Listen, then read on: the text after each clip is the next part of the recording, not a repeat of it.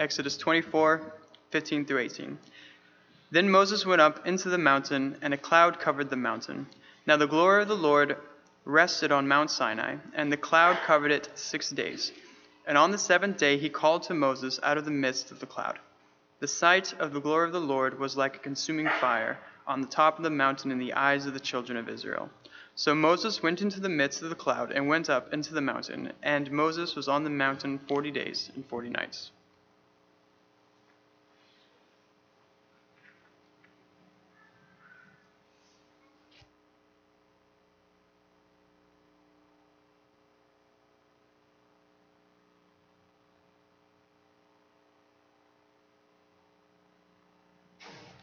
To God be the glory, a song that I have sung all of my life, but for many years, I'm not sure that I fully appreciated or understood what exactly it all entailed. I'm not sure that I still fully understand or appreciate all that it entails, but it's our aim and our goal this morning to try to shed some more light on it, to try to help us as we have just sung that song, to be able to understand more of what we mean by that and more of what is expected of us when we are given that command. And so it's our intent this morning in 5 parts to examine or think about this idea of, or the phrase, to God be the glory. To God be the glory. First this morning, let's appreciate its meaning. Let's appreciate its meaning. As we just considered Exodus chapter number 24, we'll get there here in just a moment, the scripture reading that was read a moment ago. Perhaps a clearer understanding of the phrase, to God be the glory, might be in our modern vernacular, what we might say something more along the lines of, give God the glory. But even still, how do I give something to God that He already possesses, that we just read about in Exodus chapter 24? So let's think, what is glory exactly? What do we mean by that? Glory might be termed as an abstract idea, an abstract term. So it's something that may be in some ways hard to pin down and specifically describe or to define.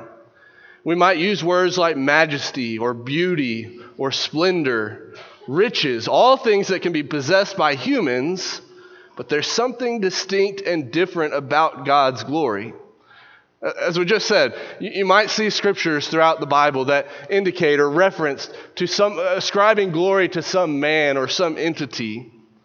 But there's something distinct or something different or something far transcendent about God's glory that He possesses.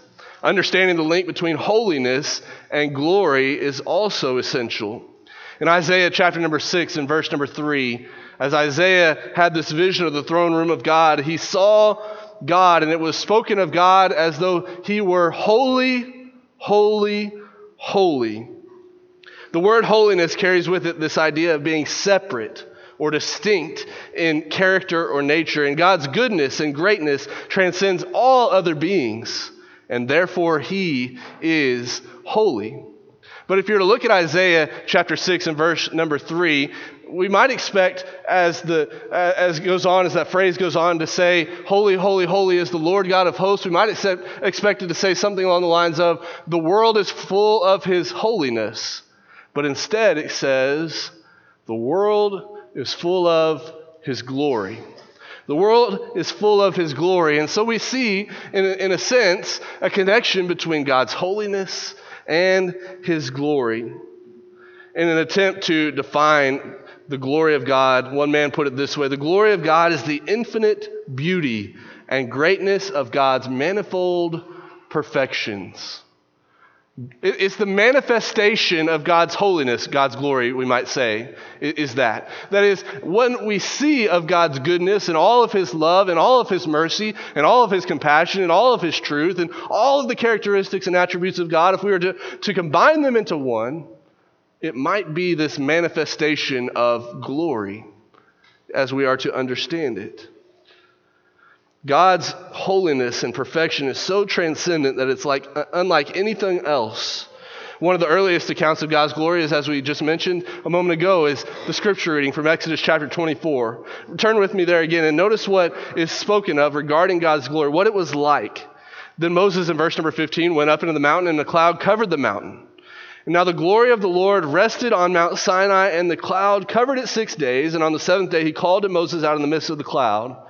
And the sight of the glory of the Lord was like a consuming fire on the top of the mountain in the eyes of the children of Israel. So Moses went into the midst of the cloud and went up into the mountain, and Moses was on the mountain 40 days and 40 nights. Now, was God's glory a literal physical representation of fire upon that mountain? I don't think so. I don't know, but I don't think so. It seems as though there's that inference or that suggestion that it was like a consuming fire. In other words, I don't know that there's anything that could accurately, completely describe God's glory in some physical representation of what we might be able to perceive as human beings. Much like how we try to grapple with and wrap our minds around the Trinity or the Godhead, how there's no distinct, exact analogy that we could use, otherwise it would be God.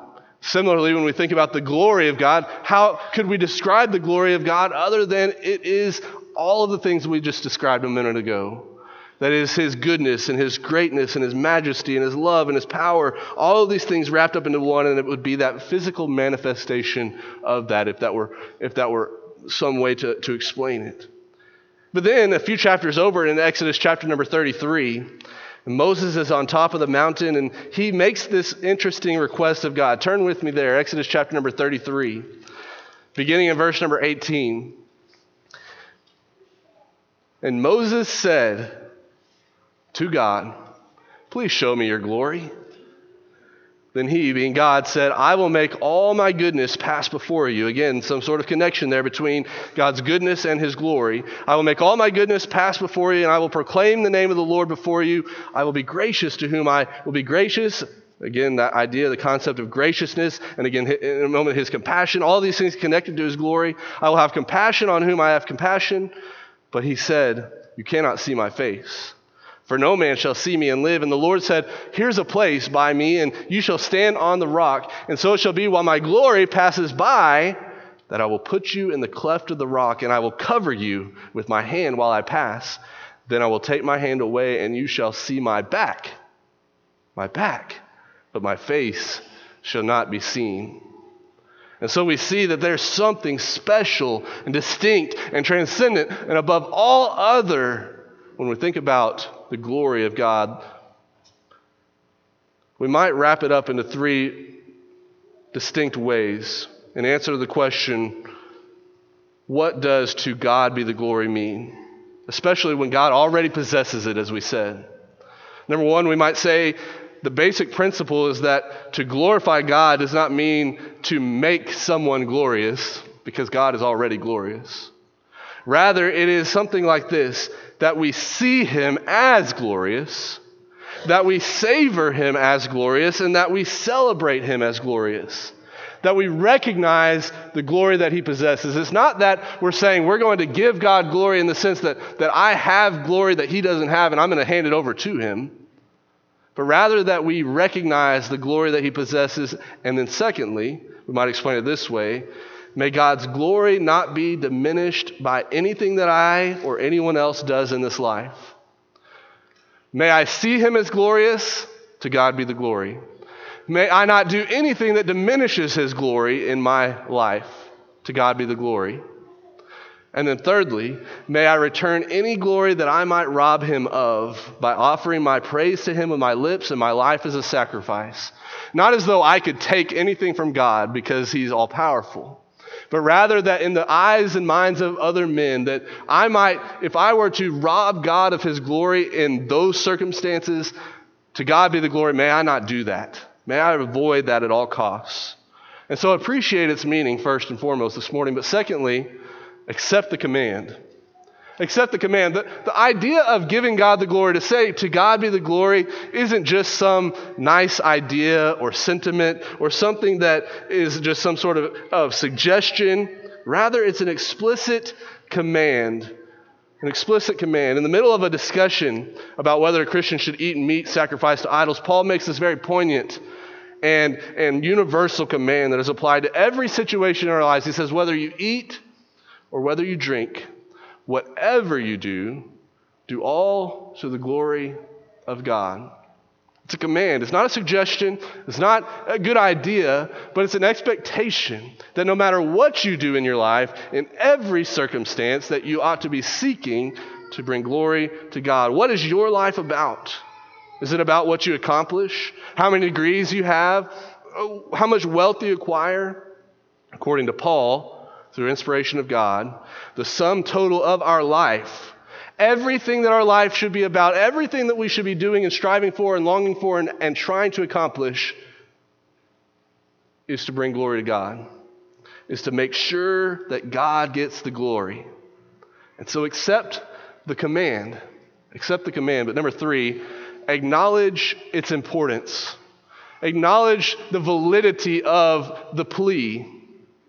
Acknowledge that God deserves the glory. In our reading this week, in our Reading in Sync program, we examined 5 different chapters. Genesis 1, Exodus number 15, Psalm 8, Psalm 111, and Nahum chapter 1. In each one of these, we examined or we saw that God's glory, or God deserves the glory, or God possesses the glory because in Genesis chapter number 1, He is creator. He is creator. He created all things that we see. And so naturally, the very sum total of the fact that He is the creator deserves our glory to be brought to Him, deserves that we ought to recognize Him as glorious. But secondly, not only is He creator, but He's deliverer in Exodus chapter number 15. As we think about the fact that He looks out for His people, He provides for them. This chapter records the song of Moses and the children of Israel after they crossed the Red Sea, and how in that moment, after they have been delivered from the bondage of Egypt for over 400 years, they're now standing free on the other side of the Red Sea, and they couldn't help but express, God is glorious. God is great. God is amazing because He is deliverer. He's creator. He's deliverer. He is savior. Psalm chapter number 8. He is love. God deserves the glory because of His mindfulness of man. Because He looks down on His creation that He made with His voice, that He spoke into existence. And He doesn't just look at it and say, wow, that's pretty great, but He's mindful of you and me. Above all else, what is man that you are mindful of him? And He is so mindful that He offered His Son on our behalf. He's Savior. He's Creator. He's Deliverer. He's Savior. He's, Psalm 111, holier. He's holier. He's righteous, verse 3. He's gracious and compassionate, verse 4. He's mindful and reliable, verse 5. He's giving in verse 6. He's just in verse 7. He's upright in verse 8. He's holy in verse 9. God is holier. But then, in Nahum chapter number 1, not only is God creator, deliverer, savior, holier, He is governor. Governor. In other words, He is in charge. He is in charge of everything in this world. He's in charge of what happens in the end. God deserves the glory because though He is merciful and loving, God is also powerful and fierce. He is powerful and fierce, taking vengeance upon the wicked, especially those that plot against the Lord. And so God deserves the glory for these 5 reasons, but not just those 5 reasons. We could spend an hour, we could spend a day, we could spend a year trying to enumerate why God deserves the glory, but that's just a taste. But number 4, the time that we have remaining, I want to spend the most time on this. We need to ask, how do we accomplish it? We appreciate the meaning, we are accepting the command, we acknowledge its importance, but we need to ask, how do I accomplish making sure that God gets the glory? How do I give God the glory? Number 1, by confessing my sin and worthlessness. By confessing my sin and worthlessness. In Joshua chapter number 7, verse number 19, right after the children of Israel took Jericho, the command was not to take anything of the spoils. But remember what Achan did? He took of it. He kept some back. And in Joshua chapter number 7, verse number 18, he's approached, and this is what is said to him, to Achan. Joshua chapter 7, verse 19, it says to Achan, "My son, give glory to the Lord God of Israel, and praise to Him. And tell me now what you have done. Do not hide it from me." Achan had hid the spoils that he had taken. And as he's approached, he said, give God the glory and tell us what you've done. In other words, recognize the sin that you've committed. Recognize that you have put yourself ahead of God and his commands. And in order to make it right, in order to give glory to God, you need to fess up to it and own up to it. Romans chapter 3, verse number 23, for all have sinned and fall short of the glory of God. If we are to give glory to God, if we are to be able to experience the glory in the future of God in heaven, we have to first recognize our sin and worthlessness is separating us from that glory. But secondly, how do I give glory to God? How do I give God the glory? By making my life about God and not about me. Jesus said in John chapter 7, verse 18, the one who speaks on his own authority seeks his own glory. Are you seeking your own glory by speaking on your own authority, by trying to do what you think is best, or are you doing what Jesus did? He said the one who seeks the glory of him who sent him is true, and in him there is no falsehood. Jesus speaking of himself. Jesus was all about the glory of God. Jesus was all about making sure that all of us recognize that God deserves that glory. Is that the same thing that could be said about me? In Exodus chapter 10 and verse number 3, when Moses and Aaron went into Pharaoh and said to him, thus says the Lord, the God of Hebrews, how long will you refuse to humble yourself before me? Their point was, recognize God is in control. Recognize that he deserves the glory. Stop putting yourself above God and humble yourself and recognize God as the Lord. Do you make your life about God or about yourself? How do I give God the glory? By always giving God the credit. The apostles had some pretty awesome things that they could do as they were given the miraculous powers of the first century. And you know what? There could have been some folks that looked at them and said, those guys are pretty great, and I want to praise them, and I want to worship them. In fact, it happens. We'll talk about it in just a moment. But what do they say in 2 Corinthians chapter 3, verses 5 and 6? Not that we are sufficient in ourselves to claim anything is coming from us, but our sufficiency is from God, who has made us sufficient to be ministers of a new covenant. You know, this might be the one that we struggle with the most. By taking the credit that we don't deserve instead of giving it to God. Man, that was a great sermon that you just preached. His response should be, to God be the glory, because I hope that you saw that God is worth that glory. Man, that was a great thing that you did for that person whenever you served them last week. No, it's not about me. It's about God getting the glory. Always give God the credit. You know, sometimes I've heard people say that, and I've kind of grown at those times in my ignorance and in my weakness. I have grown tired of hearing that phrase because it almost seemed, I don't know, just kind of a offhand reference. Not anymore. That's my prayer for myself. To God be the glory. May God get the credit. But number 4, by not seeking glory from men.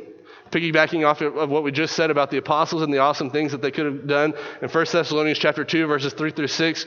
But just as we have been approved by God to be entrusted with the gospel, so we speak. Not to please men, but to please God who tests our hearts. For we never came with words of flattery, as you know, nor with a pretext for greed, God is witness, nor did we seek glory from people, whether from you or from others, though we could have made demands as apostles of Christ. Do you seek glory from men? We spent a large amount of time the last few months talking about the Sermon on the Mount in Matthew chapter number 6, not doing things to be seen of men. How do I give God the glory? Root that out of your life. Don't do things to be seen of men. Acts chapter 10, verse 25 through 26, when Peter entered, Cornelius met him and fell down at his feet and worshiped Peter. But Peter lifted up and said, stand, I too am but a man. Don't seek glory from men. How do I give God the glory? Number 5, by showing gratitude for every single blessing that I possess. You remember in Luke chapter number 17 when the 10 lepers were healed, but only one came back to thank God? This is how the King James translates this particular verse. Were there not any found who returned to give glory to God except this one foreigner? When he came back to give thanks, he was giving glory to God because he was wanting to give God the credit. He wasn't seeking glory from men, and he wanted to show gratitude for every blessing that he possessed. How do I give God the glory? By accepting, number 6, that God can use my life for his glory, even in ways I might not prefer. Look at John chapter 11 with me. Turn there in your Bibles. You remember John chapter number 11? If you're funny, you might remember John chapter 11, because in John chapter 11 is verse number 35, and that's the shortest verse in the Bible. Jesus wept, right? And so you keep that in the back of your mind, but then it reminds you, okay, well, Jesus wept. Why did he weep? Because that was in the situation in which Lazarus died. But go all the way back to the beginning of chapter number 11. John chapter 11, verse number 3, therefore the sisters sent to Jesus, that is the sisters of Lazarus, saying, Lord, behold, he, that is Lazarus, whom you love, is sick. When Jesus heard that, he said, the sickness is not unto death, but notice, but for the glory of God, that the Son of Man may be glorified through it. You know, sometimes our life might not go exactly the way that we wanted or planned. We don't know for sure, but sometimes years later we may look back and we might see the providence of God working in that situation. It may not have been the turnout that we expected or desired or wanted, but you know what? God may have been using that circumstance in your life to bring glory to him. How many of you can attest to that? How many of you have seen that in your own life? And so to give God the glory, and answering that question, I need to accept that God sometimes can use my life for his glory. Who would have thought that someone dying, Lazarus dying, would bring glory to God? Jesus knew. He saw into the future. He knew that raising of Lazarus would bring glory to God and would ultimately glorify the Son of God. Number 7, by seeking true happiness in the Lord. By not glorying in anything else, but glorying in the Lord alone. Jeremiah chapter 9, verse 23, thus says the Lord, let not the wise man glory in his wisdom. Let not the mighty man say in his might, nor let the rich man glory in his riches, but let him who glories glory in this, that he understands and knows me, that I am the Lord, exercising loving kindness, judgment, and righteousness in the earth, for in these I delight, says the Lord. Galatians 6, verse 14, Paul says, but God forbid that I should glory except in the cross of our Lord Jesus Christ, by whom the world is crucified unto me and I unto the world. How do I give God the glory? Number 8, by growing. By growing. Philippians chapter number 1, Paul says, it's my prayer that your love may abound more and more with knowledge and all discernment, so that you may approve what is excellent, and so be pure and blameless for the day of Christ, filled with the fruit of righteousness that comes through Jesus Christ, so that you get that new job promotion. So that other people look at you and say, wow, what a great person. Why are you growing? No, it's not for those reasons. Paul says, to the glory and praise of God. And finally, by being a faithful church. Do you realize that when the church today doesn't look like the church that Jesus purchased and built, that we are robbing God of his glory? We are diminishing the glory of God in other people's eyes. That's why it's so important to hold to doctrine. That's why it's so important to do things that are according to Scripture. Not because we want to just draw lines and to divide over certain things, but rather because God has established these things and God purchased the church with his blood, and people see in the church of our Lord the glory of God, and through us, God should receive the glory. Finally, as we close, not only should we ask about this meaning and ask how we ought to accomplish it and how we ought to maybe accept the command and all these things, but finally we should anticipate its fullness. Anticipate its fullness. If we give God the glory now, we'll have the privilege of experiencing the fullness of his glory later. In Exodus chapter 33, as we read earlier, Moses' face ultimately shone because of his experience with God and his glory, but he was limited in that moment just hiding behind the rock. And yet his face shone. In Acts chapter 7 and verse number 55, as Stephen was being stoned, he looks up into heaven and gets a glimpse of the glory of God. But Paul promises in Colossians chapter 3, verse number 4, that faithful Christians will get to experience the glory of God. When Christ, who is our life, appears, Then you also will appear with him in glory. What does that look like in heaven? In Revelation, some 12 times it's spoken of that God is receiving the glory in God's vision vision that was given to John of heaven. In Revelation chapter 21, verse 23, we see that God's glory is so amazing and bright that there is no need for the sun or the moon, but that his glory gives it light day and night. It's always there. That's how powerful God's glory is. That's what we'll get to experience in its fullness. It's so amazing, God's glory is, that Revelation 21, verse 11 says that God's glory is like a most precious stone, like a jasper stone, clear as crystal. God's glory is that amazing. It's something that we ought to anticipate in its fullness. Yes, we can experience it now in the sense that we recognize God's goodness and mercy and love and truth and all of the things that we've expressed. But ultimately, eventually, we're going to get to experience God's glory in its fullness. Don't you want to experience that? Don't you want to have that full experience of God's glory? Then give God the glory now so you can experience it later. If you're not a Christian, then listen to the words of Joshua to Achan. Confess your sin, and in the process, you'll be glorifying God. Deny yourself and turn to God. Repent of your sin. Confess the sweet name of Jesus. Have your sins washed away in baptism. But those of you that are Christians, as one in whom the Spirit dwells, remember you are bought with a price. Paul says, therefore, glorify God in your body and in your spirit, which are God's, 1 Corinthians chapter 6 and verse number 20. If there's anything that we can do for you, we ask that you come as together we stand and as we sing.